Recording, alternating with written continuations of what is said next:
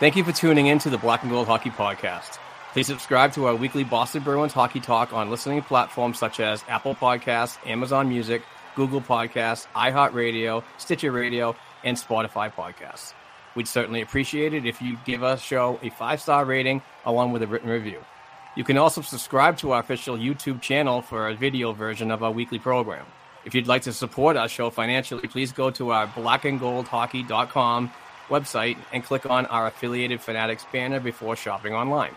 Another way to financially support our weekly program is to become a Patreon member to be eligible for weekly Boston hockey prizes and monthly Boston Bruins hand-signed jersey giveaways. Please go to patreon.com/Black and Gold Hockey Podcast and donate just $1 per episode. Many thanks for the continued support and enjoy the show.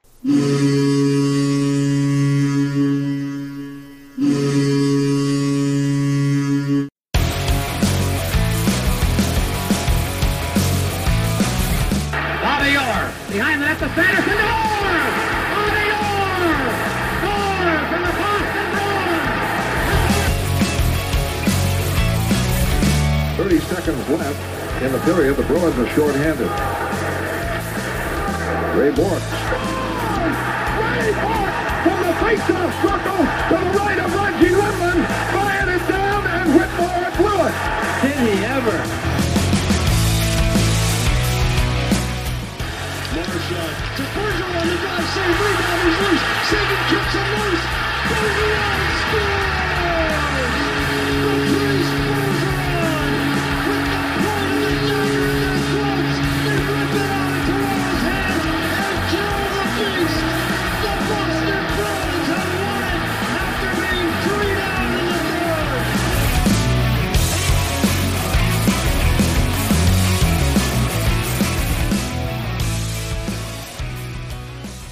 And episode 329 of the Black and Gold Hockey Podcast is brought to you by FanDuel, the exclusive wagering partner of the CLNS Media Network. You can sign up now at FanDuel.com/Boston. Claim your no sweat bet up to $1,000 on your first bet for new depositors. And it's a pleasure to have at it once again, although we wish it was better circumstances, as this is the first game of the let's call it the postseason, but the postseason, as the season's now over for the Boston Bruins. Joining us, as always, is Mark Allred, and happy to have now officially full-time with us a third hostess, if you will. Grace Roberts joins us. Grace, nice to have you back. It was great last week, and now you're sort of with us full-time, so it's great to have you. Awesome. Yeah, I'm super happy to be here. Thanks, guys. Mark, how was your week despite the situation? Yeah, it was a tough one. You know, it was a tough pill to swallow for myself and Bruins Nation throughout, and justifiably so. That some people are, just wondering where we're going from here. I mean, we had a great, unbelievable regular season, but the playoffs are a total different one, and they, frankly, in my opinion, didn't show up to a team that was lower in the seeding and that wanted it a lot more. And frankly, outcoached. But other than that, I've just been trying to stay as positive I can on the Twitter machine. I know a lot of people are freaking out and so on, but it's good interaction and so on. We've been doing really good on the Discord and so on, which people should join. Please join. And I'll have the live link in the show notes if you want to join up. So just a week of remembering what was and the ultimate failure. Yeah, I found myself watching Red Sox baseball, and I'm sitting there going, "What am I doing with my life? Is this where it's come down to? I can't believe I'm doing this." Grace, how about you? How was your week? And Grace, also tell us a little bit about yourself. I know you're sort of from Maine. I did not know you went to Michigan. Go Big Blue! I love Michigan. But tell us a little bit about yourself and let the audience get to know you a little better.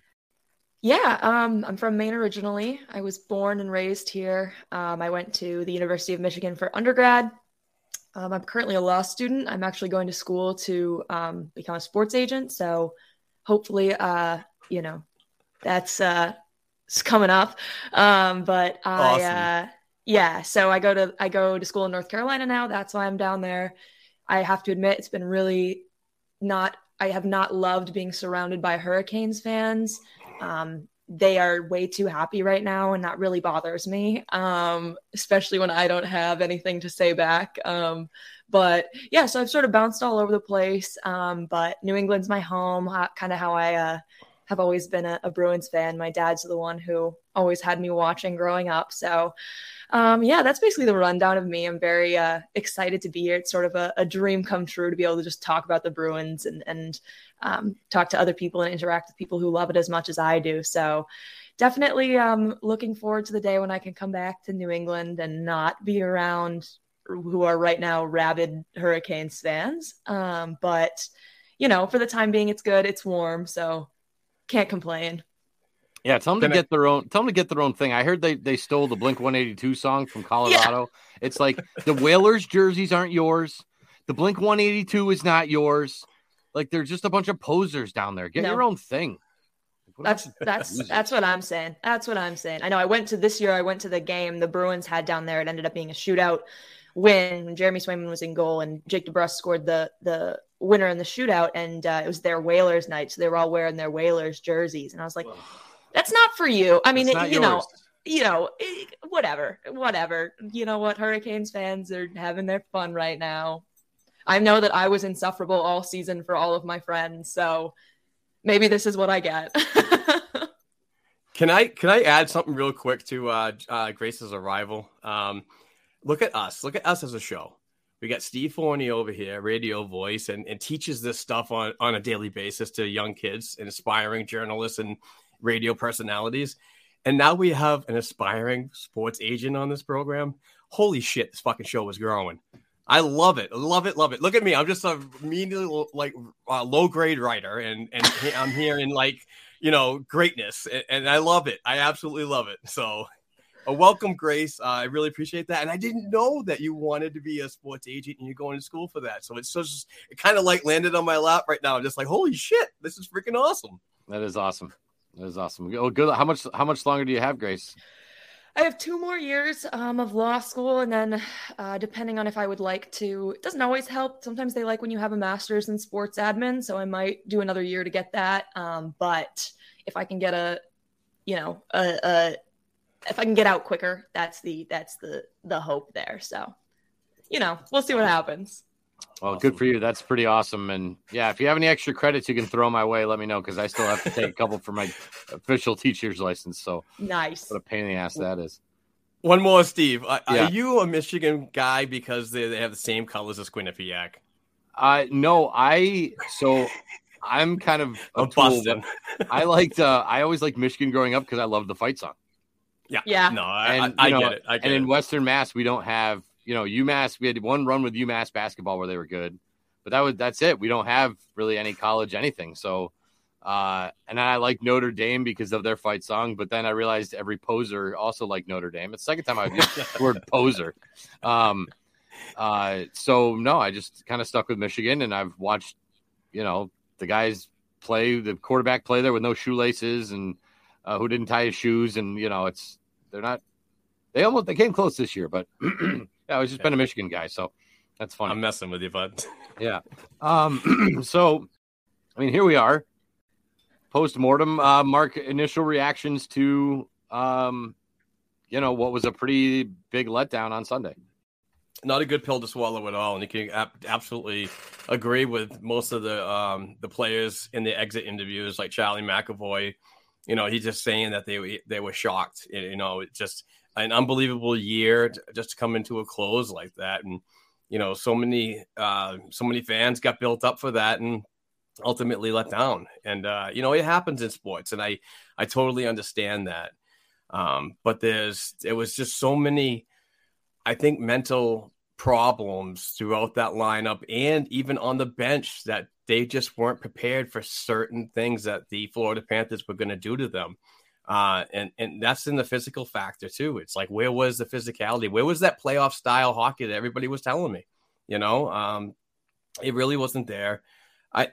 That's just my opinion. I know it was kind of exciting for people. Obviously it was exciting for Jim Montgomery.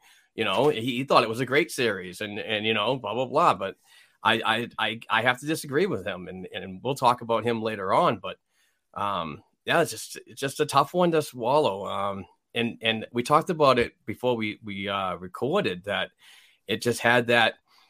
I didn't have the feeling, but I was like, what if?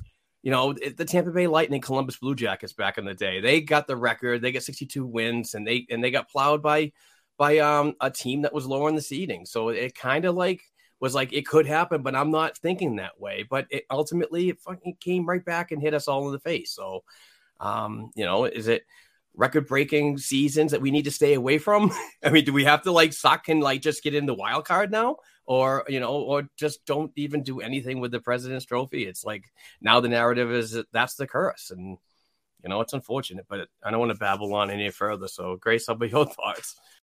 Yeah, I mean, I definitely think it's one thing to lose in the playoffs and lose your first series. I mean, last year was obviously disappointing, but it's a whole other thing, I feel like, to have the season that we had and then to have to accept this letdown, especially when I think we all were, sitting here thinking we were going to be watching for another month. Like, it's very, and all credit to Florida. I think we all know that they are very good, especially now seeing how they're doing against the Leafs. But, I think we all know, it wasn't the Bruins hockey that we'd been watching. It wasn't our best, and it sucked for it to end the way that it did. But, yeah, I think that's the hardest part, is the just dichotomy of the high of the season straight down to the low of getting out in the first round to a team that didn't even clinch a playoff spot till game 80, So tough to swallow, but I'm hoping that, now that it's been a week, maybe the next stage of grief is coming where we, get ready to go and get excited. So. Yeah, I agree with both of you when you talk about Florida, because I don't think Florida is better than an 8 seed, and Florida is much better than that Columbus team that beat Tampa. And they won the President's Trophy last year. So this isn't a team that just sucks, right? I mean, this is a team, if the Islanders came in here and did that, we'd be having a totally different discussion, I think, or even a team like Pittsburgh. So,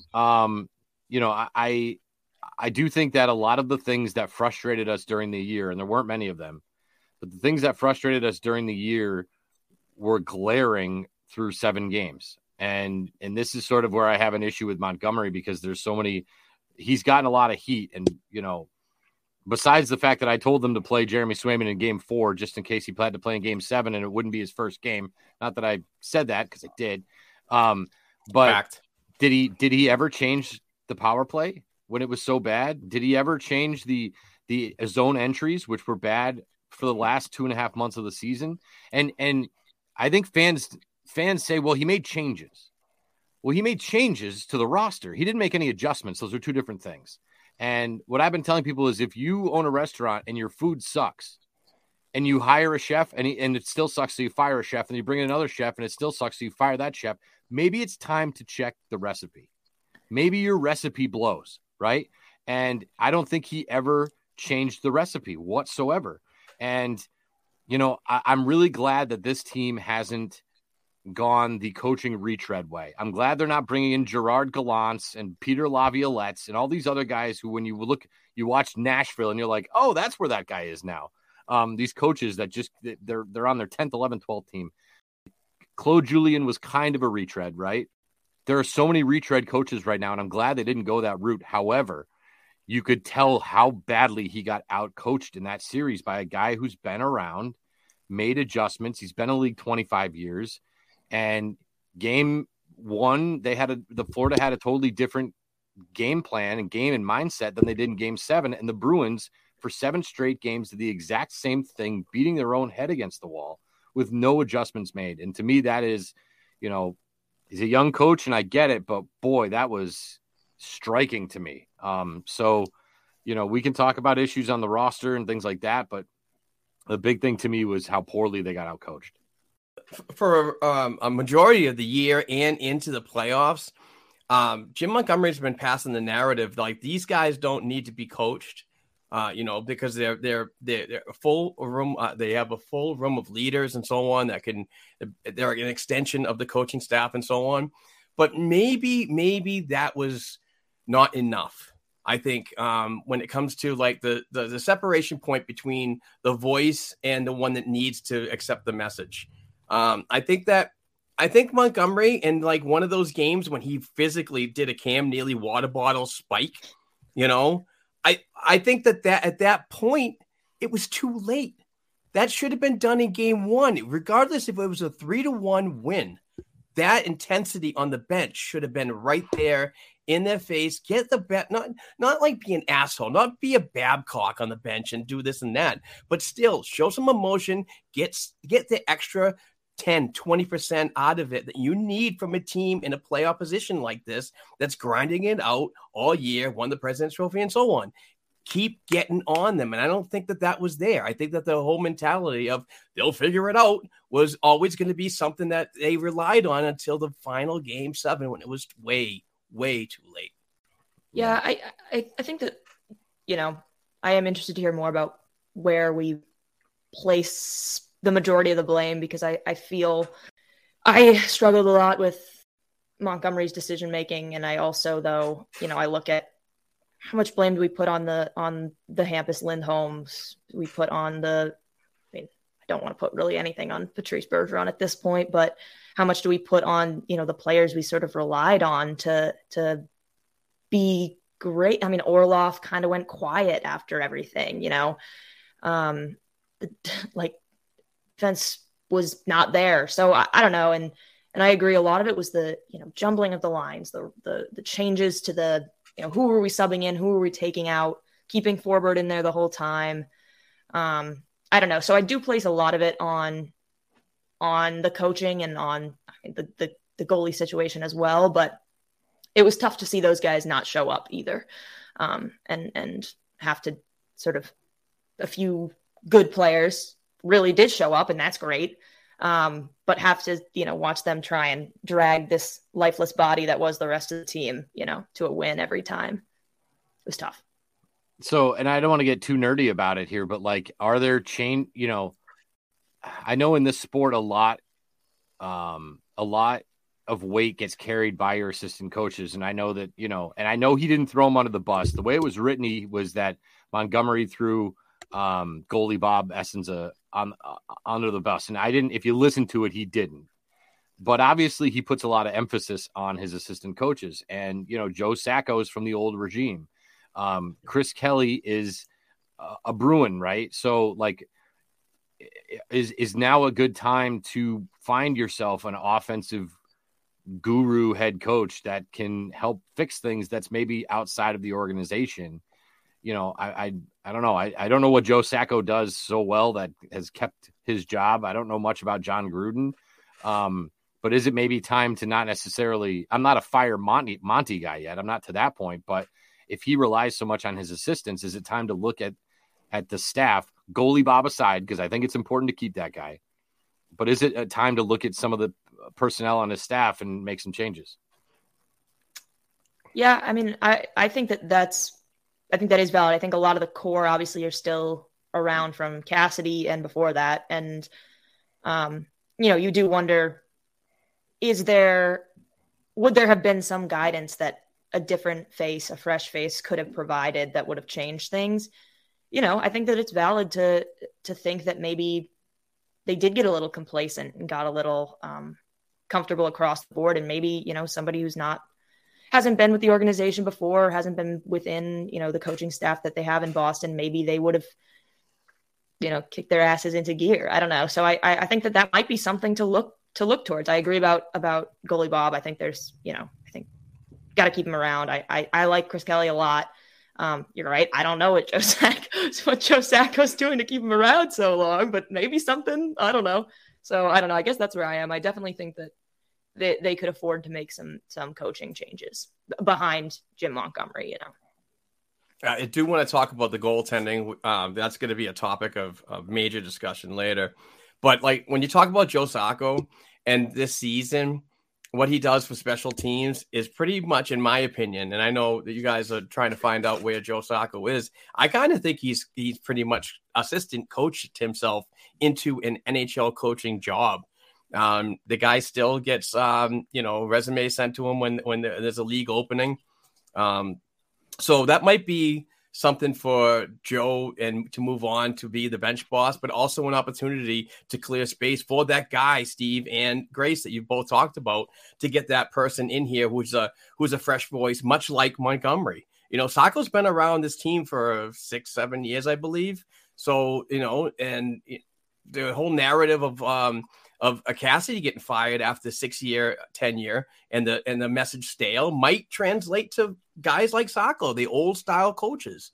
So, I mean, this might be an opportunity for somebody else to come in, fresh voice and so on. I agree with that. But I think Joe could possibly get a head coaching job somewhere in the near future. Not like this year, but sometime soon. Yeah. And a lot of times, in hockey is no different than any other sports, but a lot of times when you have a coaching change, that coach wants their own guys. So it's kind of rare. I don't say rare, but it's not often that you see a new coach get hired and then he keeps the old assistants.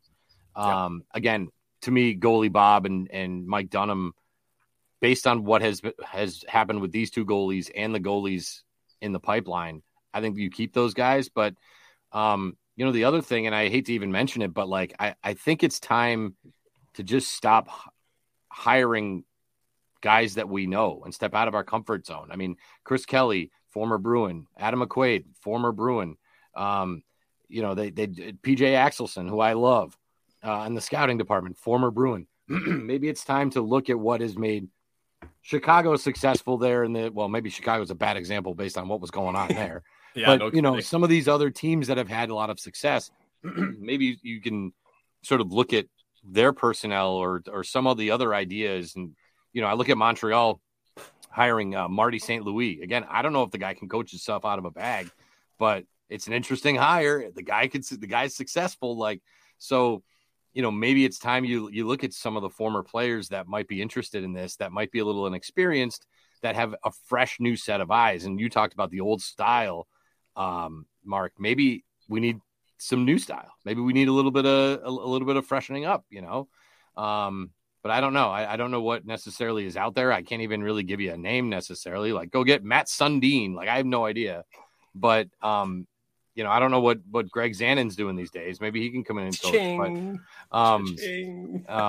But it's something to think about here as we head towards the off season. If there's any moves, besides Montgomery that we could make in the coaching ranks. Grace, you mentioned it real quick. It's kind of unfortunate. Bergeron comes back, plays 3 games. They go 0-3. He's -3. Any sort of idea why, Grace, or was that just sort of the way it worked out? It didn't seem to me like he played like crap. It's just kind of the way it went. Yeah, I know. There were players, who I looked at throughout the series and was like, they are actively making this worse. But I didn't feel that way when Bergeron came back. I do think a little bit was, too little, too late. I also, I think it was hard for obviously him being hurt and also, being tossed into an already mixing up lineup was not really what I think is most conducive to his game, which has always been that sort of level-headed consistency, real, what would you say? I don't know, like connection to his line mates. So I don't know. I really don't put a lot of it, or even, I put very, very little of it on Bergeron. Maybe that's because I'm just a Bergeron apologist. What he's done for the team this season and beyond has been so much. So I don't know. I think a lot of it was him being hurt, him, being forced into these different lines. What they say, I forget what they said, like how long it lasted when he wasn't on a line with Marchand. Like it lasted like it was like 2 switches and then they were like back. So I don't know. I think that part of the reason he wasn't able to contribute as much was the issues with coaching that we've talked about, but I don't know. I think being hurt, being an older guy, it's not easy to be thrown in like that. And yeah, so I don't hold a lot of it against him. I hold it a lot against the other people on the team who were there the whole time and weren't doing what they were supposed to do. So yeah, I don't know. What do you think, Mark? To dovetail on the whole thing on doing what you're supposed to do, is this the leadership factor? in my opinion. You have the ultimate leader, your dying king, Patrice Bergeron, the captain, and just an unbelievable Hall of Fame career, Selke winning trophy, coming yin yang. You get a trophy, you get a trophy, you get a trophy. But where was these players? And I'm not personally calling them out. I know this happens in sports all the time, but where were the players that were all like on that basic narrative all season, the record-breaking season, that this is like the swan song for players like Patrice Bergeron and David Krejci, and we need to do it for them. I mean, you did it during the regular season, and like a light switch snapped off during the playoffs. What I don't understand is, Bergeron coming back with a herniated disc. That's tough to do, fighting through pain, playing through pain, whatever you want to call it. And they just didn't do it while he was in the lineup either, and that was tough for me to see because, the guy was out there. You could definitely tell that in the series, reports were going out from Chris Kelly that he was texting, being that leader, that extension from the bench from afar. Saying that there's holes here, there's holes there, there's holes there. And I think Bergeron just is so proud that he's basically watching from home saying, we're losing this series and I need to do something. But I was just really disappointed when everything couldn't come together for a player like him that we don't know his future. I mean, is he going to retire? I guess he's having another baby. Is that going to, play a role in his decision? Like, I need to be a full-time father now, or the rumors coming out that, there's a 100-year season of the Boston Bruins next year. Is he going to want to participate in that as well? So, but I give it all up to him. I mean, that guy doesn't need anything given to him. It's his decision is up to him. But I have to question management and medical staff on this one. Is why did you even want him to rush back in? I get the whole, you're my boy and this and that, pat on the back. We do anything for each other. But sometimes, players that come in are not always beneficial to what you're trying to do. And I don't know, but I kind of saw a little better game out of everybody when he wasn't in the lineup. It was almost like when he was in the lineup, everybody was just more timid and holding their sticks way too tight. So it's just, it's frustrating because the fact is that we don't know what his future is going to be like. And did we watch on last Sunday, a week from today, his last game? Yeah, I think you're kind of hitting on it. I think the whole point of the moves that they made and one of the strengths that this team had all year was its depth.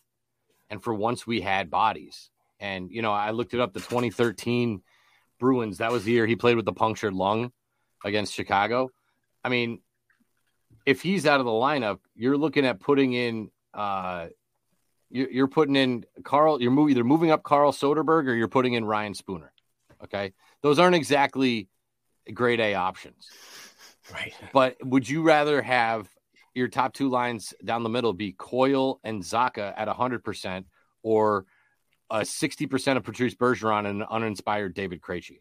I would probably take the first one. So this was the year where you had the depth where you could look at guys like Bergeron and Krejci and say, get yourself to 80% because we don't need you at 60%. We're good. Same can be said for the goaltender, which I know we're going to get to.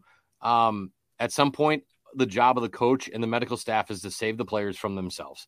Bergeron will play through anything. He saw off his leg. He'll skate around on one leg. I mean, we know that, right? At some point, the coach has to save the players from themselves. And the depth on this team was so good that you didn't need to do this. Same thing with Derek Forbort, who was not the same when he came back from injury. You got other options.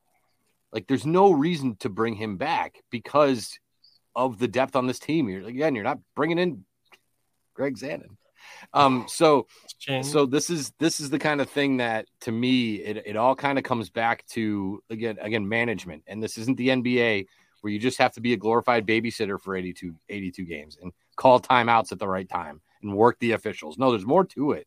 And yeah. I just think that like you said, the management, coaching staff, all that kind of mishandled the Bergeron situation. And everyone's pointing at him. Everyone's pointing at Bergeron going, oh, what the hell's wrong with him? It'll be interesting to see. It certainly looked like a swan song for him after that game. I've been sort of on the he'll definitely come back train. I'm not so sure about that anymore after seeing that. So we'll see. But I don't know. It was tough to watch him go out there and kind of clearly not be right and limp around. Yeah, I think that you make just that's such a great point that we have seen him play through quite literally, everything. And, everybody's angry at Jim Montgomery about the Habs game and, that's where it happened. But I think that you're right that Bergeron would have played for anything. And that's just the kind of guy he is. We love that about him, but it's also, you're right. It's sort of a double-edged sword that then he's going to get out there and maybe not perform the way that he knows that he can, that he might want to. And you wish that there had been management. Same way we'll talk about it with Olmark, that you wish somebody had been like, hey, no, like we're okay. We have great options. So they could have come back 100%. But no, I think that's a great point that definitely of all people, all characters, Bergeron's the one who is always going to be like, yeah, I'm good to go. I mean, the guy played with a fucking punctured lung. Like that's insane, So he's insane, but like we love him for that. But it definitely he's insane. We've been talking about Montgomery a lot throughout this episode 329 so far, but I do want to. I keep forgetting to. I'm trying to like insert it at a certain time, but here's a quote that was from NESN.com. I'm not sure which writer it was, but I will shout out the company. It says Bruins head coach Jim Montgomery seemingly was pleased with his team's compete level across the series final 3 games, which made the trio consecutive losses all the more difficult to explain. He says in quote, I do think that the first 2 games we played, we weren't ready for the intensity of a Stanley Cup playoffs. And I think that goes with the regular season. Montgomery told reporters per ESPN, but by game 5, 6, and 7, we had dug in. That's where it was a little stupefying. Thoughts on that comment right there? Well, I mean, I don't think he didn't change anything. You can't just show up and play more intense and expect to win. Like intensity gets you so far, but like when you can't figure out a defense that's got, young guys and Radko Gudas, and you can't figure out how to get the puck in the zone, like again, you got to change the recipe. You got to change the ingredients, and there was no changing of that. So like, at what point did they sit down and say, all right, here at practice, we're going to work on these 3 new zone entries. We're going to work on these 2.5 new power play plays. Like, let's work something off the faceoff. I don't think that ever happened. And so that's where I'm left stupefied, is that how do you get to that point? You don't make any adjustments. Yeah. And I also wonder, because that's not something that I necessarily towards the latter half of the season, I think so. But he made adjustments often. Montgomery did, like when it was needed during the regular season, that was there. I don't know if it is that I heard some people talking about it. I was talking to my dad about this the other day about like, was it that having all of these new options with the additions of, Bertuzzi, Hathaway, Taylor Hall being back, was it sort of, death by 1,000 cuts, trying to do a million different things and then never really finding the thing that fit? Because, I felt like he made the adjustments before, and then suddenly when we had even better options, the adjustments were gone. So I don't know. I guess I'm also left, reeling. Grace, I just want to talk about dovetail a little bit when you're saying there is a narrative out there that did this team have way too much depth? If that's even a thing, it's you have to consider it. Just like what you're saying right now. I mean, we had so many pieces that could come in and just fill in the gaps for a leadership member if needed and so on. But we really didn't do that. We didn't use that depth as we did in the regular season where it got successful. And again, I do understand that the postseason and regular season are different, but man, it's just like, once you have the ability to create chemistry, you should be able to do that up and down the lineup with so many versatile players. You have so many options. Bruce Cassidy did it on a regular. Come on. I don't know if that's, I really don't know if there's such a thing. I mean, to lose Marchand at times, Krejci at times, Forbort at times, and your goalie, and never once have to stray from your roster, like never pull up a guy from Providence, never go to the taxi squad. Like that's why you have the depth. And, guys have to understand, like Trent Frederick, man, you got to understand we're fully loaded. Whether it's Thomas Nosek or it's Foligno or you guys got to understand we're fully loaded here. And we're one injury away from you playing 20 minutes a night, and those injuries happened and I just think they mismanaged it. I think that, to me, the biggest story of those 7 games were mismanagement. I don't think you can have too much depth in the sport. I really don't. And there's no way you can play 2.5 months of hockey in the playoffs and not need depth. It's inevitable for everyone. So, that's fair. That's fair. I same thing for Krejci. What do we think about Krejci? Did we see Krejci's last game? Do you want him back? Do you think he can come back in like a limited role? Do we bump him up to first line center if Bergeron leaves? Grace, what are some of your thoughts on the future of David Krejci, and do you want him? I don't know. I guess I'm kind of torn. First of all, I think they're going to be a package deal. I think that it will either be both or it will be neither, because I feel like we can't really do it halfway. And I would rather, honestly, it be both or neither, because then we can sort of fully send whichever way it is. Come back, one more try. Let's go for it. Let's fix what we messed up last time and move forward. Or, all right, you guys are gone. It's time to start building these leaders that are in the group already. Get ready for, I still think they're going to be good and will continue to be good. Maybe not the same as with them, but I still think that they have the talent there. So I don't know. I would rather it go one way or the other. I personally would like him back. I think that him being healthy is number one. Same with Bergeron. I think that we just are a better team when they're both healthy and in the lineup. That said, I think that we are a significantly worse team when they are not healthy and in the lineup.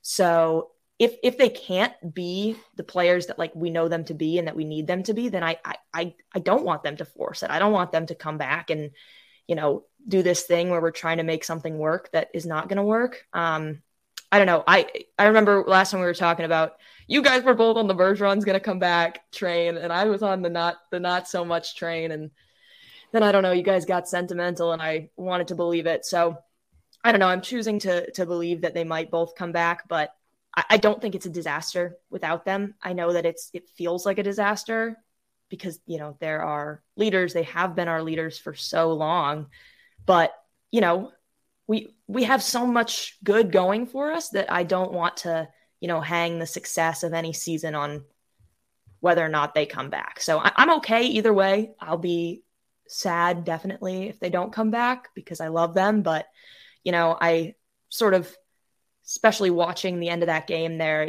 there's like a still picture of Bergeron's face, just like, your heart breaks for them and you wanted something better, but it looked like the end. So I don't know. Either way, I don't know. I appreciate that Krejci said it's either Bruins are done. He's not going back to play in the Czech league and he's not going anywhere else. Not that anybody thought that he would, but so I don't know. I go back and forth. I want them to be healthy and I want them to be here healthy, but I don't want them here if they're not healthy. Yeah. Mark, real quick before I get to you, because if they do, one of the things that I have, and again, I don't do math, but Bergeron and Krejci aren't costing them very much money. And if both of them leave, it's not like, wow, now we have all this money to spend to go out and get a new second and first line center, right? They don't really have that availability. So if they both leave, based on and again, Mark, you know better than I do, based on the money that they have available, it's not like they can go out and go spend $8 million a year on some hotshot 25-year-old center, right? Yeah. I mean, it's going to be tough. Evan Gold's got his work on his plate for him this offseason.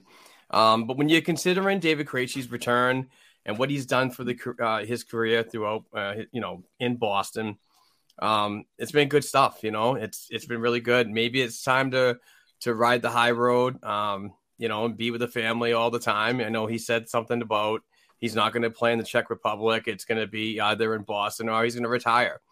But this kind of, I know that the buddy system throughout this organization, we have Don Sweeney as our manager, we have Cam Neely as our president and so on. I get that, this organization thrives on getting people that were in the organization as players in the past, give them opportunities for higher roles in management and so on. Management has got to really think about this as well, because we have a salary cap crunch this offseason. And because we signed Patrice Bergeron and we signed David Krejci, the team next season put themselves in a $4.5 million hole that is against our cap. So management might even look and say, do we even want him back? Because logistically, we can't do it cap-wise. We have several players that we have to sign, re-sign, restricted free agents on UFAs if we're going to even bring them back. There's going to be a lot of good things that are going on. And we're definitely going to be talking about it on the Black Gold Hockey Podcast in the next couple of weeks about how we want to see our lineups, pan out, who comes, who goes in free agency and so on. But do I want him to come back? Yes. But I also, Steve, we had a conversation before Grace joined us a couple of weeks ago. David Krejci tends to check out like at a certain time of the regular season. When it gets towards 82, it's like, okay, we're in. I'm going to, I just want to see that full effort. And if he is coming back on $1 million cap friendly, deal, I want to see the 82 game effort, not just like we're in. Let me know when I need to get playoff ready. I need you all the time, because even in that first round series, when he was out and in and out and in, whatever, I mean, his best game of that was game 7 when he put 3 points in. So I don't know. I'm kind of torn. Love the guy. I've watched him throughout his career. I've seen him in Providence.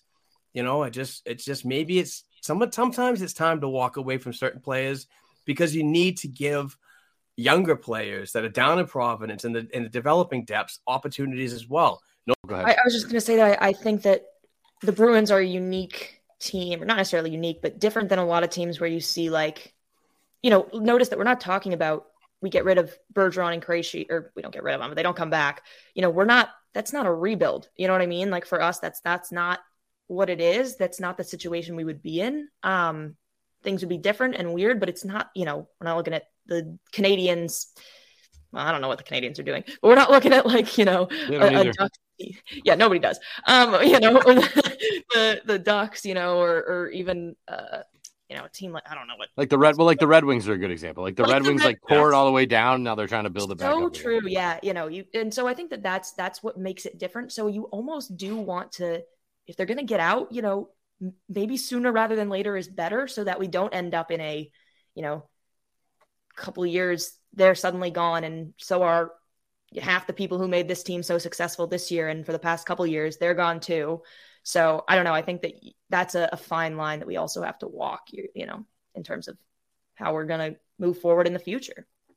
Yeah. I also feel like a guy like Charlie Coyle has always stepped up to that challenge. He's always been third line Charlie Coyle, but it seems like second line Charlie Coyle is like a whole different animal, and I like it. But I don't think we've ever seen second or top line Charlie Coyle for 82 games. So, you certainly have some question marks there. They have the bodies. It's a matter of whether or not, they have the ability to really step up. We are going to take a minute here to hear from some of our sponsors. But before I do, I just wanted to give you guys a question to think about for after. As we look back, and if this is the end for Bergeron and Krejci, we look at this run since they've been here and since Chara came here, all these years in one Stanley Cup. I want you to tell me if that's success or failure, because we've been looking at this now. This is four trips to the Cup final, President's trophies all over the place, and yet there's only one title. So that's something I want you to think about. But I do want to make sure people make a fast break to FanDuel during the NBA playoffs. Right now, new customers can get a no-sweat first bet up to $1,000. That's $1,000 back in bonus bets if your first bet does not win. I will be getting in on the action for the Celtics today. I got the Celtics -3. I want I want to call him Reggie White. The point guard there, White, I wanted to have plus 15 points. Al Horford, 3 made threes, and James Harden. Since there are no strip clubs no good ones at least, Harden will put up 20 points. There is a serious connection between the amount of strip clubs and how well James Harden plays. Not exactly the strip club capital of the world here in Boston. So I think he'll put up 20 points. But there's no better place to bet all the playoff action than America's #1 sportsbook. You can visit FanDuel.com/Boston and get your no sweat first bet up to $1,000. That's FanDuel.com/Boston. FanDuel is the official sports betting partner of the NBA. 21 plus in select states. First online real money wager only. $10 deposit required. Refund is issued as non-withdrawable bonus bets that expire in 14 days.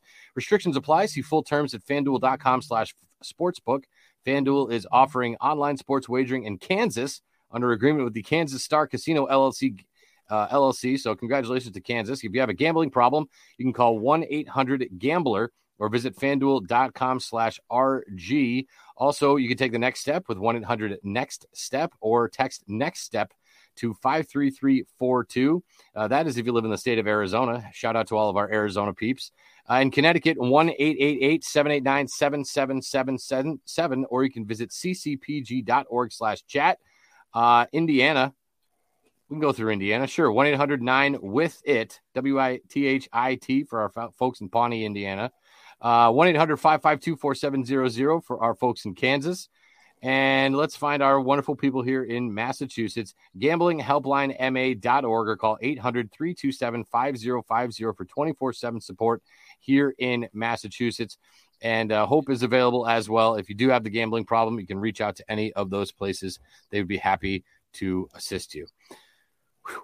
Mark, did you get down on any of the Kentucky Derby yesterday? Absolutely. And I hit kind of big.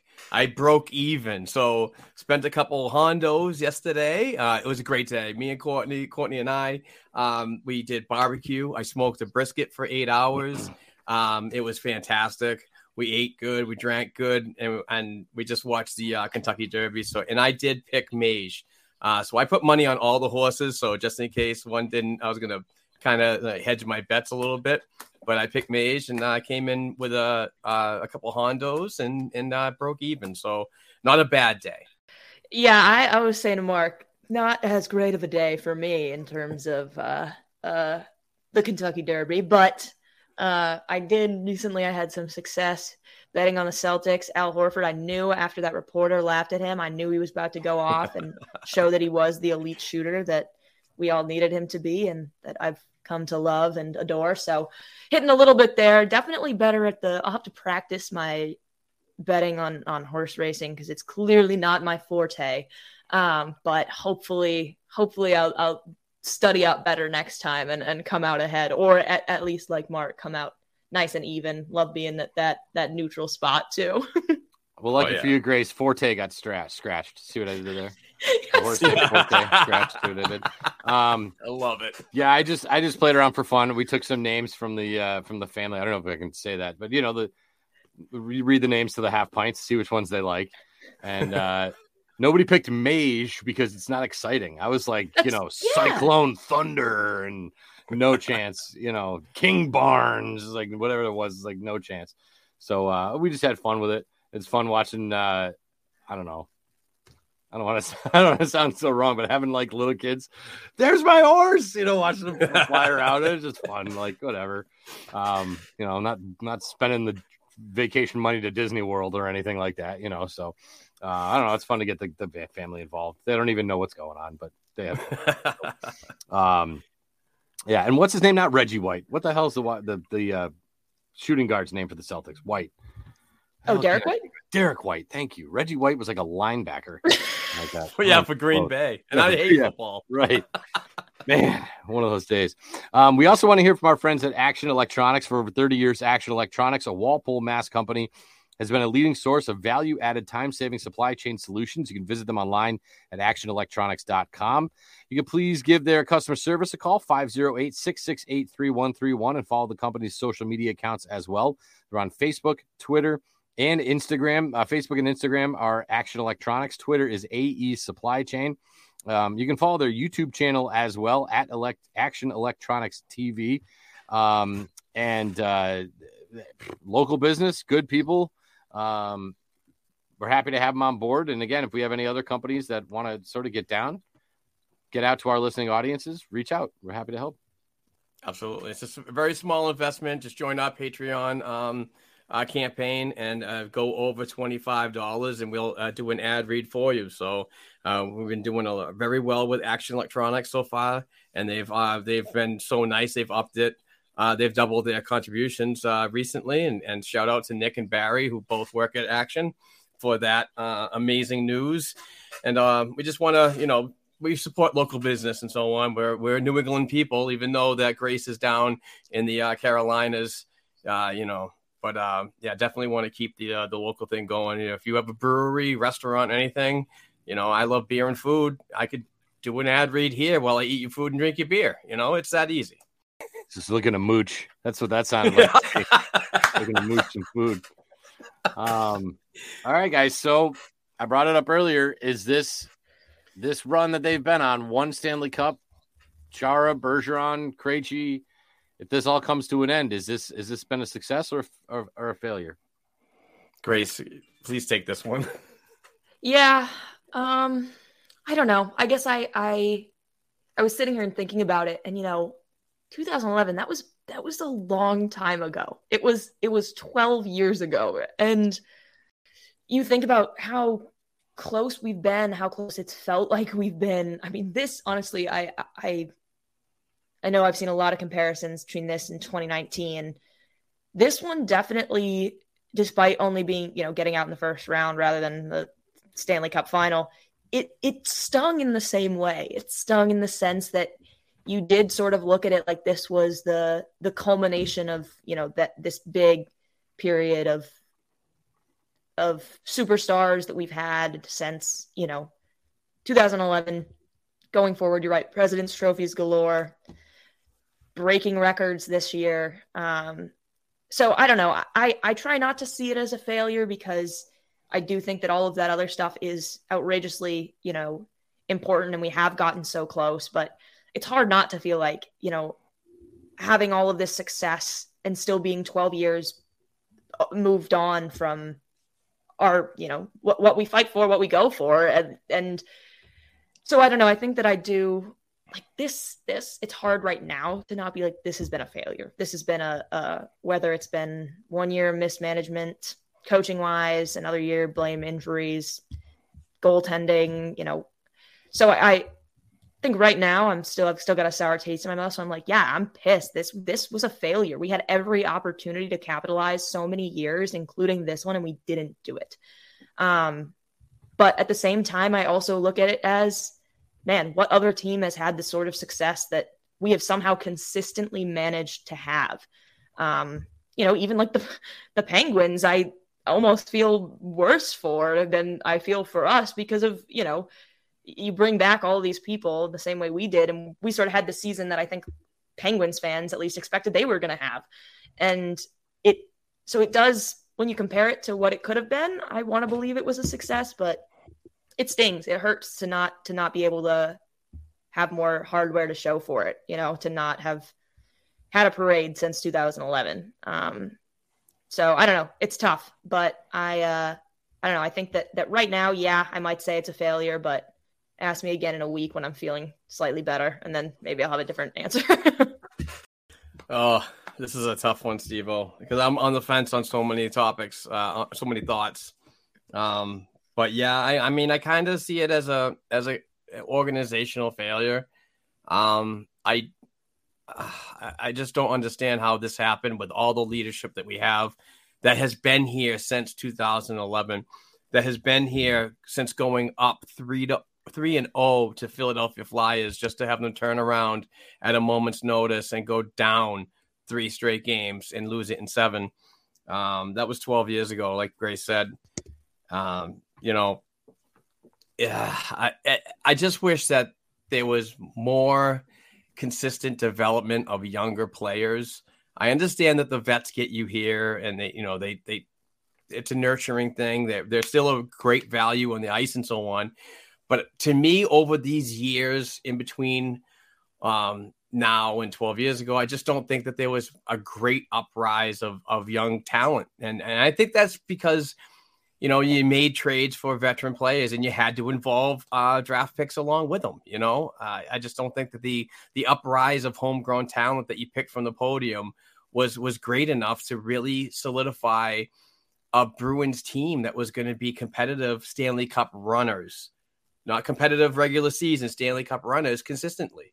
You know, you got there in 13 and 19, but ultimately you couldn't get it done because I don't think that you had the grit at the time or the youth in your lineup. I think that this is going to be a big change. And unfortunately, the Bruins are going to have to change because now you're going to have to look at players down in Providence that have lower cap hits right now on entry-level deals that are probably going to be in the lineup next season because of this cap crunch and the $4.5 million in penalties and everything that Evan Gold has to do to construct a proper and compliant roster next season. So I don't know. It's just, I wish that there was just a lot more youth movement throughout that duration of when they last won till here we are now talking.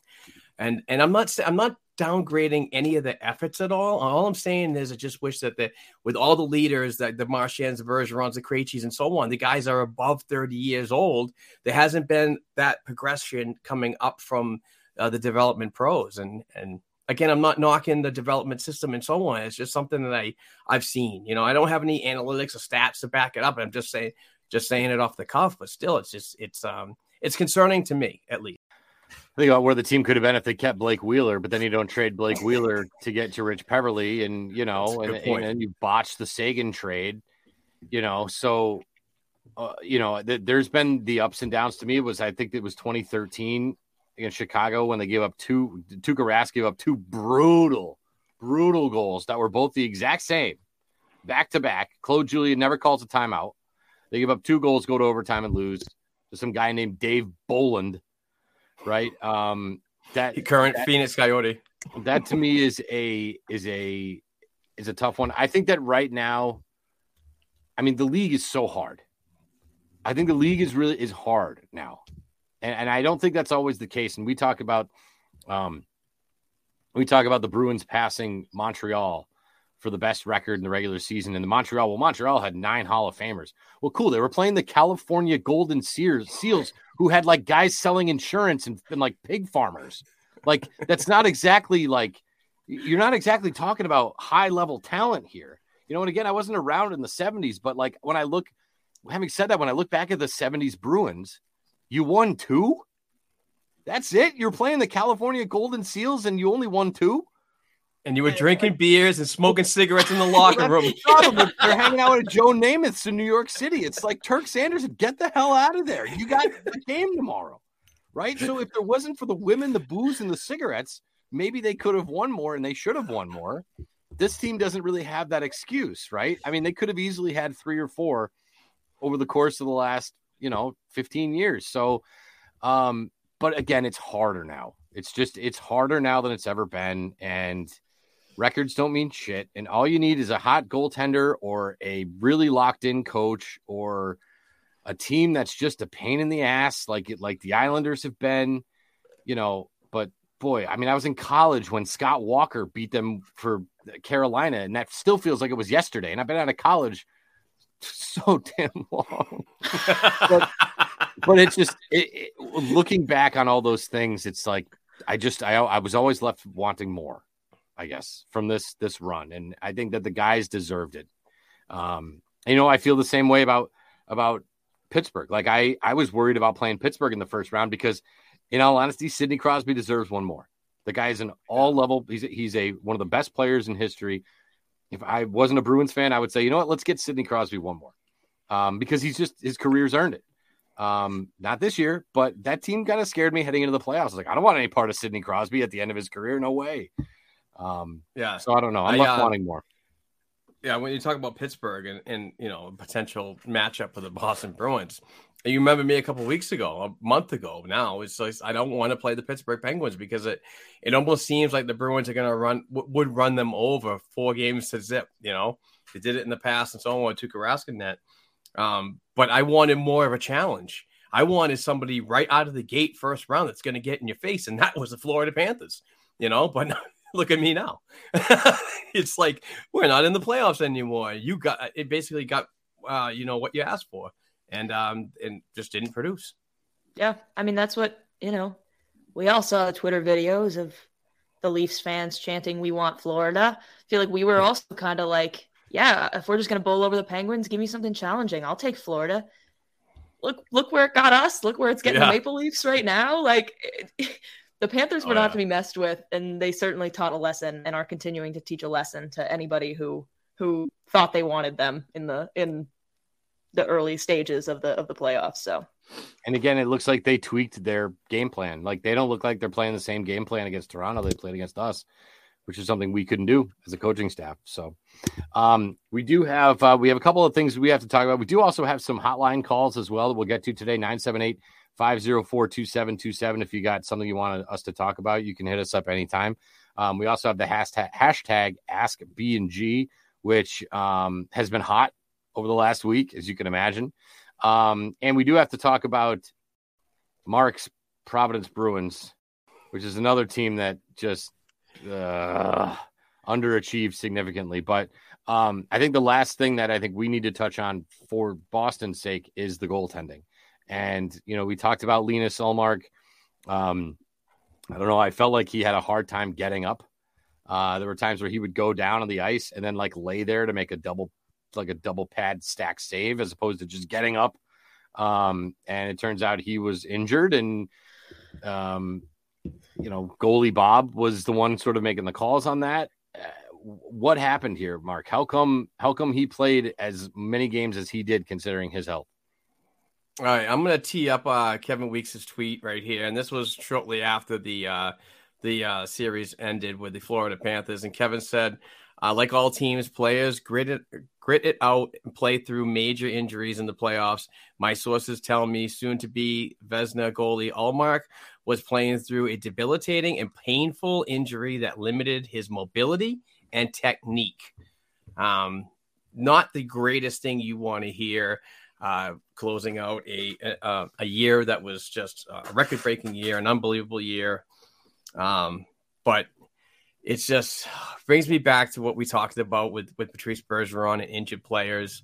And going back to the regular season, back to December when Jeremy Swayman just really started to really show this Boston Bruins organization and fan base that we have a legitimate 1A, 1B tandem in net. And we won the Jennings Trophy. Ullmark's going to win the Vezina, but I don't understand, if a goaltender was injured, why was he playing? And I am a Bob Asenza guy. I am a Mike Dunham guy. Those two really develop and bring along goaltenders really well. But ultimately, goalie Bob must have said to Jim, he's fighting through something here. I mean, I have trust in him at 80%, but we're in the playoffs, But ultimately, I don't see him being the scapegoat here at all, even though I kind of read it that way. Jim Montgomery had the freaking call. He had Swayman so healthy for 5, 6, and 7 that could have gotten this win. All we needed was one win. We were up 3-1, and I just think that it was too late. I don't want to move forward with seeing injuries and players playing through them. Use the depth that you have. It's not like Keith Kincaid is still with the team and you called him up to play for an injured Ullmark. We have another guy that the guys trust, that they move forward with, that they roll with, we ride and die with. It's very frustrating, to say the least. But I don't want to. I really don't want to. I don't understand why Linus was so deflective with his exit interviews when he's saying, reporters were asking him, what's the injury? And he just said, I'd rather not disclose it at this point, with physicals later on that day. I don't understand that. So is he going to have surgery or not? Who knows what's the off season brings for him, but it's just very frustrating that, you had a 100% healthy guy, a kid that is as good as any other goaltender in the league right now. And you just didn't utilize them. And it's very frustrating. We talked about it last week, even when we were, taking guesses or who we'd prefer to see in goal last Sunday. But yeah, I think there was such an underutilization just across the board. Like even, especially with Linus Ullmark being injured, but even more, like, I would have been fine putting Jeremy Swayman in even after seeing that Ullmark, let's say it wasn't because of an injury, he just wasn't performing that well. You know, we were acting like it was, we were having to call up somebody from the AHL. We were having to call up somebody who had never played a playoff game in their life. I mean, it's Jeremy Swayman, who we know is good. He's a top caliber goaltender on any other team. And just because we happen to have the, Vezina Trophy winner right in front of him, like, it didn't change how good he was and the capabilities he had. And I don't fault him at all. I know that heartbreaking watching his exit interviews, seeing, how much he felt like he let the team down. And I imagine that's such a goalie thing to always feel that. But, I do put it on the coaching staff. I don't know where, if, was goalie Bob saying he's good to go, keep him in there? Was it Jim Montgomery, not listening to goalie Bob? Was it Ullmark saying I'm totally fine and clearly not being totally fine and he needed to be protected from himself, like Steve was talking about? I don't know. It was hard to watch. And I agree with Mark. I don't really know what the whole being cagey about what the injury is. I don't know if I don't know. That was weird to me. Obviously, we're not owed all the details of every player's life, but was kind of weird that it was clearly something that was going on and he just didn't want to say it. But yeah, because you're not playing another game, so you don't have to worry about the opponent coming after you. I mean, are you worried about a player coming after you in October? I mean, come on. Maybe he just didn't know. I mean, maybe. Well, that's true too. You know what?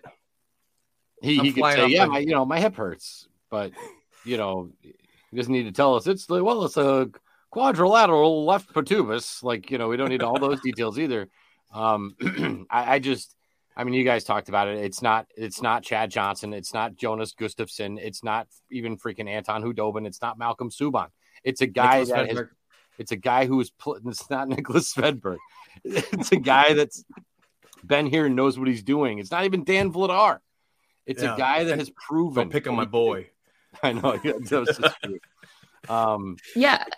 They rolled that way the whole season, and now they decide not to roll with it, and that's a problem for me. That's what I'm saying. I mean, that's and it. I don't know about you guys. I'm sure you agreed. It looked so much like the Tuukka Rask putting him in with the Islanders that series, and they ended up losing. What was it? 2021, I think. Yeah. Probably. Yeah, it must have been. Like, it looked so much like that, but that was different. Like we were talking that was you had Halak, who now is not still showing that we made the right move, mixing things around, but like that was a totally different situation. That was Tuukka Rask and Yaroslav Halak. This is two incredible goaltenders that just, it's so frustrating to have seen it so successful during the regular season to not even utilize that thing that made us so special, so unique, so powerful, was knowing that we had two really reliable goaltenders and then just all that to go to shit. To finish up this conversation, maybe, but does this change the narrative moving forward of playoffs and we ride or die with one goalie, or does this open up for the Boston Bruins and possibly other teams in the NHL that have, the pleasure of getting into the postseason and hopefully not sticking around for just one round, the opportunity to play two healthy goaltenders, keep everybody fresh? And I don't know. I kind of think that if we're in the position next season, hopefully a wild card and maybe wild card one or, the 7th seed, whatever, that we, try to ride one of the two off and on, just like what got you successful throughout the regular season and won these freaking goalie trophies.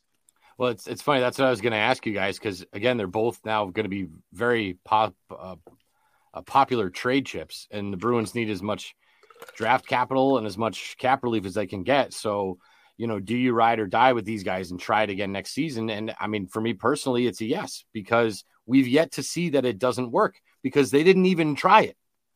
So if they tried it and it didn't work, I would say, well, let's try another option, but they didn't even try it. And game 4, game 5, golden opportunities to get Jeremy Swayman in the game, golden opportunities, and they didn't do it. And so we don't know if this formula doesn't work because they didn't even try it. Yeah. And something else that I wanted to bring up. This is from Rick Robinson from Facebook commenter. Why do all local sports broadcasters keep saying we should trade Allmark, which in fact he has a no movement clause in his contract? And Derek and I talked about this earlier. I kind of filled them in on kind of how it works, from my opinion. But Allmark does have a no movement clause, but it's limited to 16 teams. So pretty much the 16 worst teams in the freaking league, which is half of the league, he doesn't want to go to by contract. But that doesn't mean that he can't be moved. Can't waive and so on, but he's got 2 seasons left. Won the Vezina, won the Jennings with the compadre in the crease with Jeremy Swayman.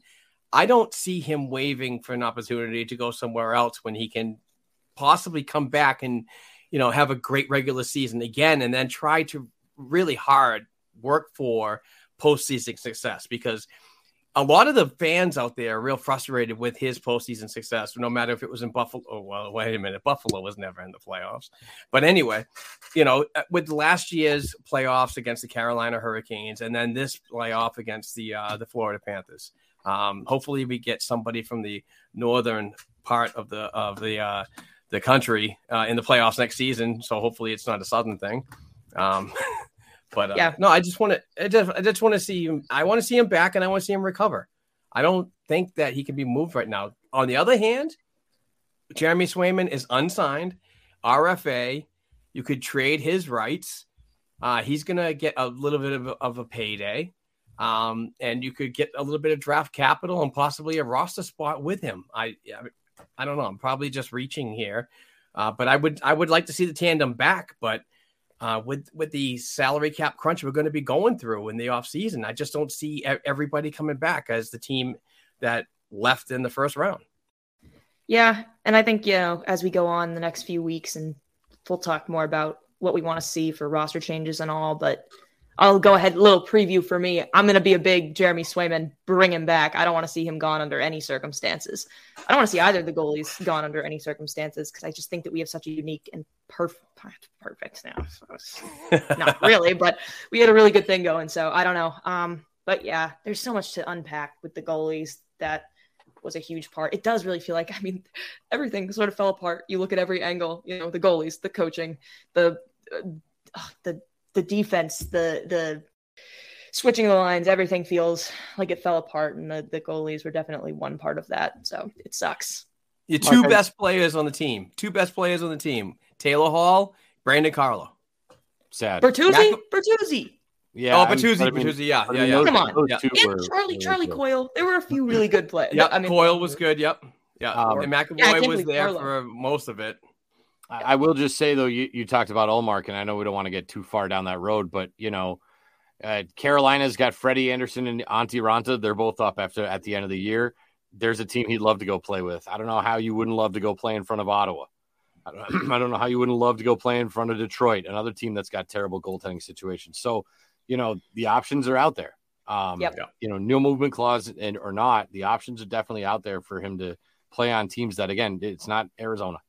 Yep. So. Yeah, especially, you're totally right. Good team. Ottawa's going to be dangerous. Ottawa's going to be great next year. I don't even want to talk about that. I don't even want to touch that. I wish they weren't Canadian, because I'd love to root for them. But they're the one team that I really have a hard time. I like the people on the team are funny and entertaining, and I like to watch them play. So it's hard. Agreed. Same with the Sabres are fun to watch. I think they're going to be dangerous. So you're right that there are a lot. Slow down, Grace. Slow down. Yeah, sorry, I meant the other team that is out there. But yeah, no. So I think that I don't know. I think that there's I think you're right that we have to really look at our options. No matter what, we're going to have to cut our losses. Like there are going to be people who we love that are going to have to go, and that's the worst part of. Having a team this successful, knowing that pieces of your success, because I do think throughout the year, everybody had a part in the success at one point or another. So it's going to be hard no matter what, but goalies for me are going to be tough to part with. So, all right, Mark, let's dive into another disappointing team of yours, the Providence Bruins, who fell much like my Springfield Thunderbirds did to the Hartford freaking Wolfpack, And, and real quick, I always talk about how Mark Diver doesn't like me. I don't know why Mark Diver doesn't like me. I used to have him on my show. He was fine. I don't know why he doesn't like me, but he is so freaking pretentiously annoying. He's got to crap all over everybody else's fan base. He's like, oh, they're, $2 Coors Lights and $1 hot dogs in Hartford, trying to steal fans that way. It's like, well, yeah, no kidding. They're an AHL franchise trying to fill the building, of course. $2 drinks and $1 hot dogs. Who doesn't like that? He's like crapping all over Hartford for offering $2 beers and $1 hot dogs, like as if it's like they're begging fans to come in. That's called great marketing, dude. Like, what the hell's the problem with that? And why does he have to crap all over every other team's fan base and their front office? Like, give the people some credit. Anyway, Providence, Mark. How do we feel about Providence's situation? Not great. Just like the NHL parent club, one and done. And it was a tough year because Providence stayed within, they were jockeying back and forth between the first and second in the Atlantic all year. And, not traditionally, but typically this Providence Bruins team, because of the injuries that happen at the Boston Bruins level, their roster is a constant influx. So they traditionally start from the bottom and work their way up. Once the calendar year changes, that's when they really put on a really good effort to get into the Calder Cup playoffs. This year, they went in as the top team in the Atlantic, top team in the East. And, much like the Bruins, got out really quick. They were in as a bye. So by capturing the Atlantic Division title for the third time in 4 years, they had a bye week and 12 days off. 12 days off. It was not good. And, I just think that even though that they were working their legs, Ryan Mougenel, Trent Whitfield, and Matt Thomas were really working them hard to be ready. I just think that lack of game action and that game feel really affected this roster throughout. Brendan Bussey was just an amazing goaltender, continues to be a great story, no matter what of the success of the Providence this year. That kid's going places. There was a lot of good things that happened, like Justin Brazeau, big guy. He led with 3 points. And it sucks because, and I hate the playoff structure in the AHL. You need asses in the seats. Why are you limiting playoff games?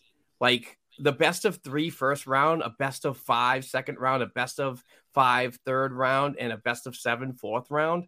I don't understand that whole thing. It's so weird. It's so weird. Yeah. But ultimately, the Providence got outplayed by a team that, like Steve said, wiped out swept his Springfield Thunderbirds. Hartford really came at the Providence Bruins physical. I mean, they brought an element that I don't think that Ryan Mougenel and staff were ready to play against, and ultimately it really backfired in their face. But I just wish that the playoffs and the bye week would go away, because I think Providence would have been better off ending the season, capturing the Atlantic Division title, and moving on 2 or 3 days after that and get playing in Calder Cup games. I think they would have made a real serious Calder Cup run for the second time in their franchise history. But ultimately, it just came to a close. And here we are sitting, the Hartford Wolfpack have 5-1 record and probably going to be one of the better teams out of the East. So it's very unfortunate, but there's some good things that came out of it. Fabian Lysell played well throughout the year. Vinny Lettieri, Georgi Mikulov kind of, disappeared in this series. He only had 1 assist. I really wanted that guy to, be a little more offensive productive. But, it's just a tough year. So hopefully the Boston Bruins do what they did last year and get those free agents that come down, the Connor Carricks, the Dan Renoufs and so on during the offseason, and kind of build up that leadership. And also Providence is going to look really good next year. And I know I always say that it's a record playing over and over, but you got Brett Harrison joining the team. You got Mason Lowry coming in probably for his second year. Mike Kurloff and Lysell and Brandon Bussey probably going to sign for another year. Matthew Poitras, who just signed an entry-level contract yesterday. But I don't think that, because he's a 19-year-old, I think he's going to go back to Guelph. Gotcha. to play one more year, and that contract will slide until he gets to the American Hockey League. So Trevor Kuntar and all these other players are going to be all in there. Yeah, Johnny Beecher, another year. Show some respect for I'm sorry. there. I'm sorry, Grace. Yeah. I'm sorry, Grace. Hey. But I'm calling for Johnny Beecher. I'll tell you something right now. I'm calling for Johnny Beecher. If Thomas Nosek is not going to be in the lineup next year, I would like to see John Beecher there. And I will go on record, if you guys can, and you and the listeners and viewers can go way back to when the preseason games were happening and Thomas Nosek was absolute trash. I was glorifying Johnny Beecher's game, saying he's playing really good this preseason and training camp, that he should deserve that fourth line center spot. So if Thomas Nosek is not coming back, Johnny Beecher should have that. But I mean, pretty much that's a wrap on the Providence Bruins year. A good year, fun. Shout out to the Providence Bruins organization for giving our company, the Black and Gold Production Sports Media Company, another year of credentialed opportunities. And myself have been down there several times, and other teammates in our company went down there as well to cover some games. So it was fun, but ultimately it sucked to end. Nothing better than AHL hockey. It's the best. Oh, yeah. All right, Mark, do we want to do some phone calls? Call some listeners. Let's see what the people have to say. Again, if you want to call us, you certainly can. 978-504-2727. Day or night, you can give us a call. And we had 4 of them, so let's fire away. Yeah, so ladies first, always. This is from Maria from Watertown, a constant caller to 98.5, the Sports Hub. And this is what Maria had to say. Good morning. This is Maria from Watertown. My question is, after a disappointing finish to a season where the Bruins clearly went all in, how does Don Sweeney move forward with a roster that's riddled with unrestricted and restricted free agent contracts, having virtually no cap space?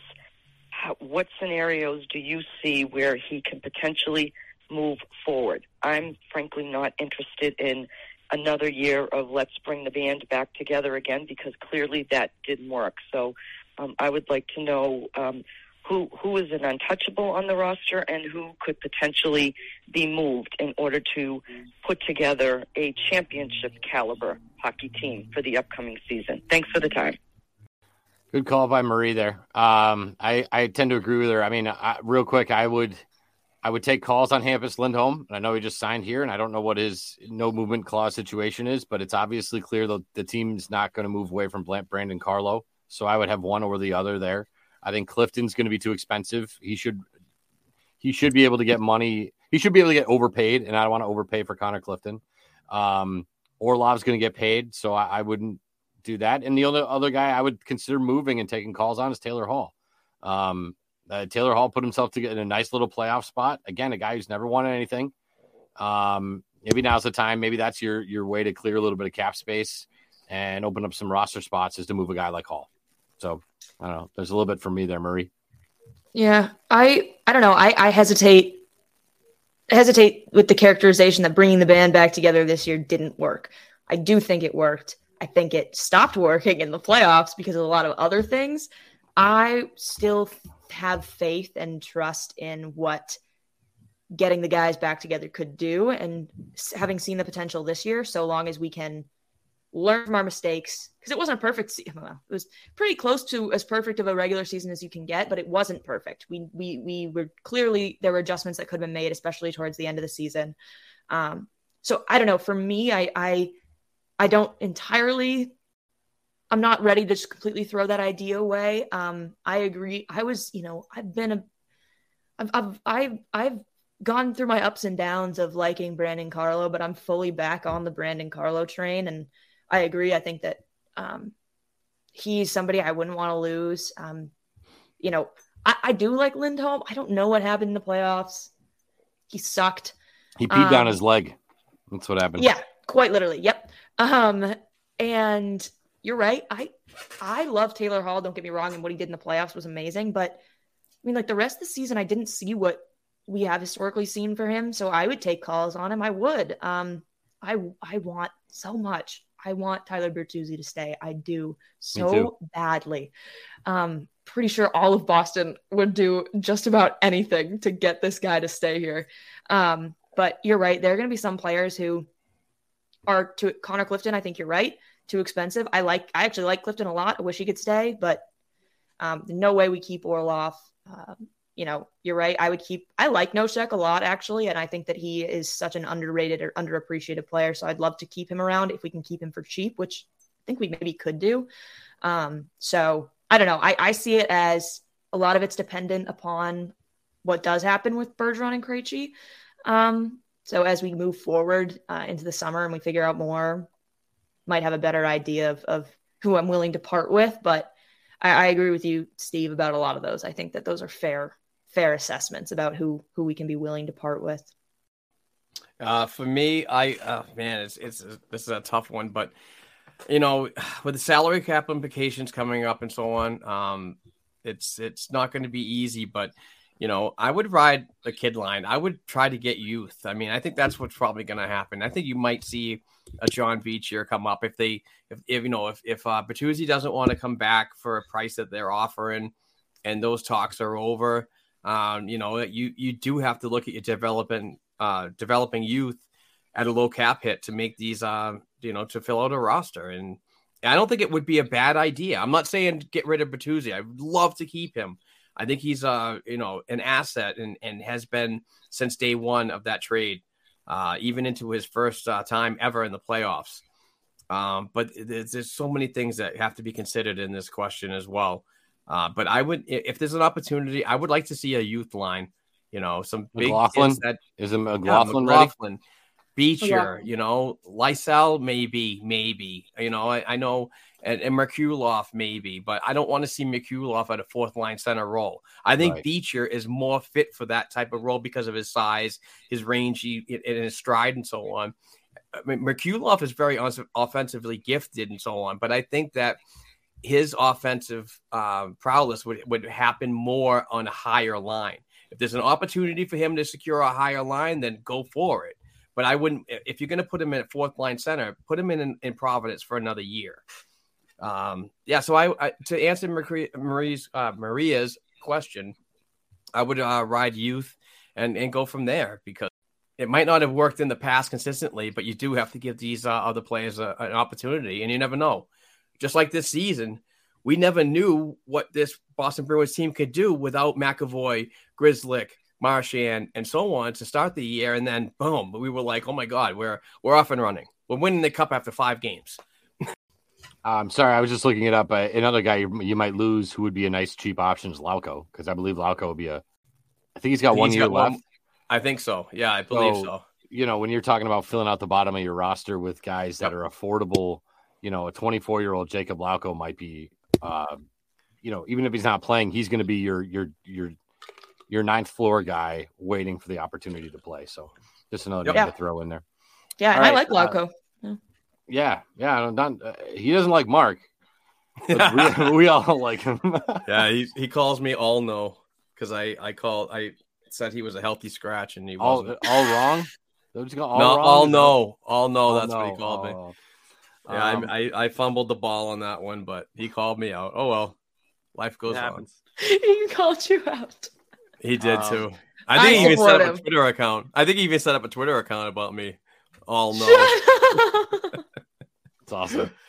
Yeah. All right. So the next one in line is Sharon Dietz from South Boston. Hey, Mark. It's Sharon calling from the South End, Boston. And one of my biggest questions is, what is your confidence level in Montgomery moving forward as the coach of the Bruins? I know it's a hard question to kind of ask given the amazing season that the Bruins had, but I mean, based on the postseason and his decisions during that playoff run, it's like I don't know. I mean, like, I have some big questions, and if you look back on the season, and there were so many times where he was asked about his coaching and whatever, and so many times he just said, "Oh, I don't even have to coach this team. Like, oh, I have such great leadership in that room." It's like, so I don't know. I'm a little concerned, actually, to be honest, and I would love to get your take on that. So that would be my biggest question going into the season moving forward, especially if they don't have Bergeron and Krejci. I mean, I think Bergeron is probably like the biggest question. Like, if they don't have Bergeron, like, what kind of coaching style and management style do you think Montgomery's going to have? So that's it. Thanks, guys. Bye. I do have to shout out Sharon for the that mentioned narrative. Yeah, I kind of cherry picked that from her earlier. I thought it was online, but I heard it on the audio. No, I think that's a good point. I'm not ready. I completely agree. Mishandling of the playoffs. Really pissed at Jim Montgomery. Angry. But we can't forget that, just like we've been saying, like, he is a young coach in the league. He's had a little bit of head coaching experience, a little bit of, assistant coaching experience, but this was big. This was his huge to come in. Very little experience, especially compared to the guys that he's facing day in and day out. And to do what he did was really incredible. And I do credit him a lot for it, for changing the way that the locker room worked. And I loved Bruce Cassidy, but I think that what Jim Montgomery did was huge. So I need to know that he's going to learn from what happened, which I don't love all the quotes that he's given so far. I don't totally feel like he has, but maybe with some time and reflection, he will. So it is a concern. I'm worried about, are we going to get back to the playoffs next year and be in exactly the same scenario? But I'm not ready to give up on him or, throw everything that he did do well this season out the window. But, and it's true, I think that that's a totally valid concern about, how will things change in the locker room leadership wise if Bergeron and Krejci don't come back? Will Jim Montgomery sort of have to take on a little bit more? I think that that's a valid concern too, but I'm ready to continue to trust him so long as, we see the adjustments being made that we didn't see in the playoffs. Yeah. And Nick Foligno said the same thing in his exit interview. It sucks that we got booted out of the first round after a great year, but this is also a learning curve for us to be better moving forward. And even if Nick Foligno comes back, that remains to be seen. But but that extends to coaching as well. Not only are you going up and down your lineup trying to figure out what the frick happened to this team, it's the coaching as well. They have to look at this and say, we need to do something differently moving forward, because if we have another year like this, the expectations for us are going to fail when we get to the postseason, and that just can't happen. You have to be better prepared during the latter parts of the year to find consistency that you're going to get throughout a playoff run and run with that. And maybe during that time, try to figure out other ways of creating holes and exposing other teams by using different personnel. The freaking lineup is so filled with versatile players. I just can't figure out why the chemistry can't be figured out elsewhere when situations happen like this. But just ultimately the changing of thinking when you get to this time of the year, because I don't want to see this happen again. Yeah, as much as I banged on Cassidy on Monty, because I think that he is the biggest culprit for the failure. Like I said earlier, I don't want a retread. I don't want, some guy who's on his 13th team, the guy who just got ousted for the Rangers, the Laviolettes. Like, I don't want those guys. I Darryl do think, Suter.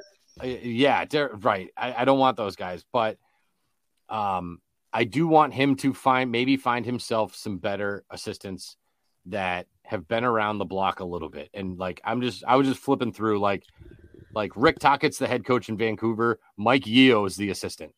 That's a great assistant coach to have. John Stevens is the head assistant for Bruce Cassidy in Vegas. That's a great assistant coach to have. Mm-hmm. Scott Arneal is a great assistant coach to have. So there are guys out there that have been around that I just think would make really good assistant coaches for a under-experienced head coach. And I think that to me is a big thing, is having somebody in there that's kind of been around a little bit. So that I hope that answers your question out there in the Southie.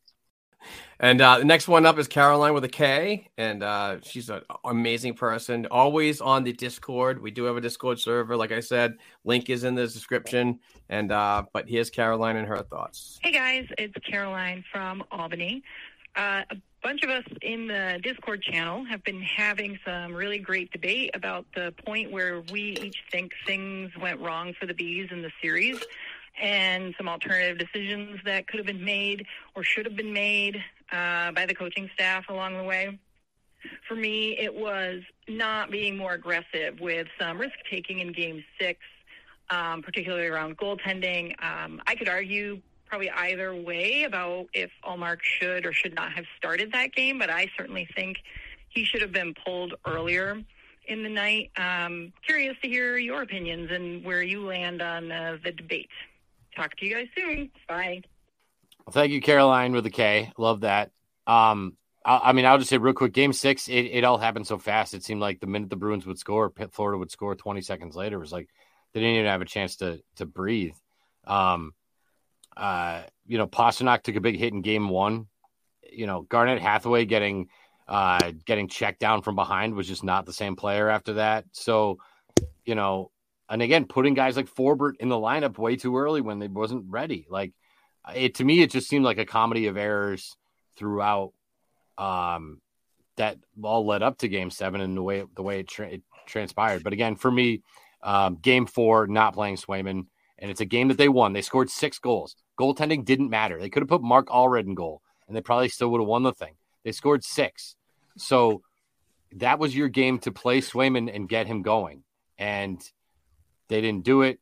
He comes in, fresh as a baby's bottom in Game 7, lets up a couple softies over the shoulder, and good night. So to me, that was the biggest regret, was not going Swayman Game 4. In a game they won. Yeah. All right, the last one. Oh, I'm sorry. I was going to say, yeah, I don't think there's anything else you can point to that better epitomized, the failures of the playoffs than the goalie situation all around. So definitely think that's the way. That would be my answer too. Very true. And the final one is from our own Mike Sullivan from the Something Bruin Hockey Podcast on the BNG Podcast Network. Shout out, Mike. Thank you very much for the call. And here he is. Mark, Steve, it's Mike Sullivan here. Obviously a disappointing end to what was a historic, unbelievably fun run for the Bruins. Looking back in hindsight, what do you think could have been done differently? Do you look at the goalie rotation and maybe utilize that a little bit more? I don't know. I want to hear your guys' thoughts. Thanks. Bye. Yeah, goaltending. It's all around goaltending and that decision. It's probably going to be the narrative all summer. Yeah, Mike, so many things could have been done differently, and we talked about it throughout the program. So hopefully you're listening to this up to this point, because we did touch on a lot of the things that I know that you're addressing, because I see your interactions on Twitter and some of your frustrations that you express on the Something Bruin Hockey Podcast, which I highly recommend, because him and Nick Melanson do a fantastic job over there. So subscribe and follow those guys. But yeah, no, I understand, goaltending is, like I said, goaltending is probably going to be the biggest issue. But I mean, if you wanted to dissect other things, there's so many things that could have been brought up that ultimately had this team fail in the first round. Yeah, and I was going to say, who would have thought? I mean, who would have thought that it was going to be goaltending was going to be the problem in the playoffs? Like, that felt like, in my mind, that was the last thing that I was worried about. Yeah, they aren't as seasoned as a lot of Jonathan Quick or obviously Bobrovsky, but I don't know. I felt so good about our goaltending all year that it just it wasn't even a concern for me. Maybe Jim Montgomery was having the same thought process, that it just didn't even feel like it'd be an issue. So I don't know. It's hard to look back and think that, man, the fact that was such a huge part of the downfall, it feels so poetic in a bad way. So I don't know. Tough to swallow. And I think we've hit home that we could talk about it for hours about the frustrations surrounding the goaltending situation. Yeah, so. And I want to put a caveat on that too, and a little disclaimer, because when we say goaltending was the issue, It was the way the goaltending was handled. The real issue was that the defenseman couldn't stay out of the box. Hampus Lindholm couldn't help himself but flip the puck out of bounds for no reason and sit for 2 minutes. The fact that Dmitry Orlov continued to pass the puck directly to Florida Panthers players in front of their own net. So it wasn't just go ahead. And he was the most successful freaking point scorer on the back end, which was oddly freaking weird that he gives up the puck but gets these points. So, yeah, so it wasn't like the goalies just sucked and let in softies. The defense, if we look at the personnel, the number one problem was the defense. Yeah. The way goaltending situation was handled wasn't well, but the defense themselves starts with Lindholm and work your way down. And I think the only guy that's excluded from that is McAvoy, who I thought was an absolute beast. I think, and again, Carlo was fantastic, but everybody else that got into that rotation was incredibly underwhelming. Let their goalie out to dry, didn't hold up their end of the bargain. And that's why I think everyone's talking about the goaltending is because the defense was so. But even McAvoy, a great player like McAvoy, probably your freaking team's freaking captain in the future, played a great season, was an absolute truck, laying out hits and so on, and just trying his best. But there was points in that series towards the end where you knew that he was trying so hard, he just didn't have enough in him because he wasn't getting the work from other players around him. It's just that was a tough one. Well, this was quite the post-mortem. This is something you probably won't want to repeat at a funeral, but I think we did a good job of getting through it. As Mark mentioned a little bit, and even off the air to us, I think we're going to take the next couple weeks here and spend more of our time there looking ahead. And I know a lot of people, rightfully so, are looking at the rosters and saying, okay, well, what's next? Like, let's put this behind us. What's next? This is us putting it behind us. We'll spend the next couple of weeks sort of looking ahead at what's next and what are some of the options are. Again, it's always tricky when you're waiting on players to make decisions about their future. Like if we just knew what the deal was with Krejci and Bergeron, it would be so much easier for us to put together a mock, situation for next year, but we don't. So, we're going to spend the next couple of weeks here sort of going through it, figuring it out, taking a look across the league, look at what some of the options are. Looking at what might be some potential trade partners. We did a little bit of that today, but looking at some of the possible options for some of our guys and see if we can help the people out a little bit. I think that's what we're here for. We're like a walking Bruins PSA. We're an equal opportunity group here. So, speaking of equal opportunity, I just want to get to Nick Tedesco's hashtag AskBNG. Oh, gotcha. Is it Bergeron seemed to get injured the most important parts of the season. If he decides to come back next year, do you give him more rest for a deeper playoff run? Hashtag AskBNG. Yes. Absolutely. Just watch his minutes, shelter him if you have to, do whatever you have to do to keep him healthy and raise that cup at the end of next season. I'd love to see it. Wishful thinking, obviously, but still. Even Krejci. If Krejci's like, I'm not sure what I want to do, I'd be like, call us in March. Yeah. Call us in March. We'll take you in March. We don't need you. Just call us in March. He gets bored by then. So just call us in March. And before we end up, Steve, I do want to talk about a Patreon account. I don't have one now because they're all shipped, so I got to reorder some more. So we do have a Patreon account, and you can win hand-signed jerseys from either an alumni member or a current Bruins player. It's only $1 per episode. So every time we sit here as a group and talk Bruins, it's only $1. And what we do is we take that half of your financial support and we pay the bills here at the BNG Sports Media Company. And we also take the other half to buy these jerseys. And I'll give you an example. Cody Stevens won this jersey from Jerry Cheevers, a hand-signed jersey, Hall of Fame 1985 with a JSA fully authenticated. But, you could win one of these every month. We'll be getting some more of these jerseys from Boston Sports and Music Memorabilia's Bruce Sullivan. So jump on board. That is patreon.com/Black and Gold Hockey Podcast. Grace, great job today. Again, it's nice to have you on board. Welcome. It's fantastic. Love a three-person show. And for those of you who want to follow Grace, you can do that if you're not watching on YouTube. At GROBS, GROBS 87651.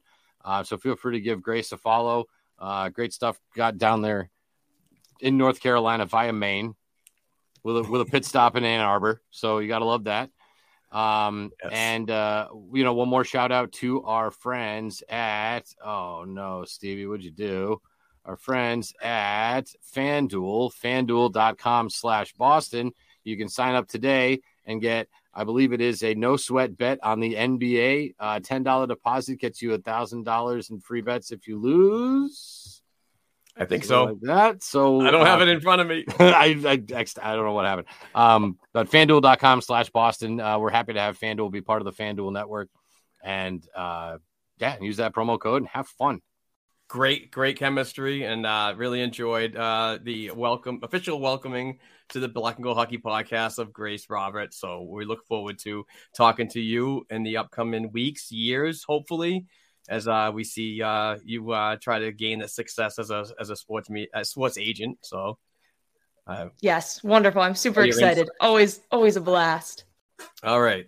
We'll see you guys later.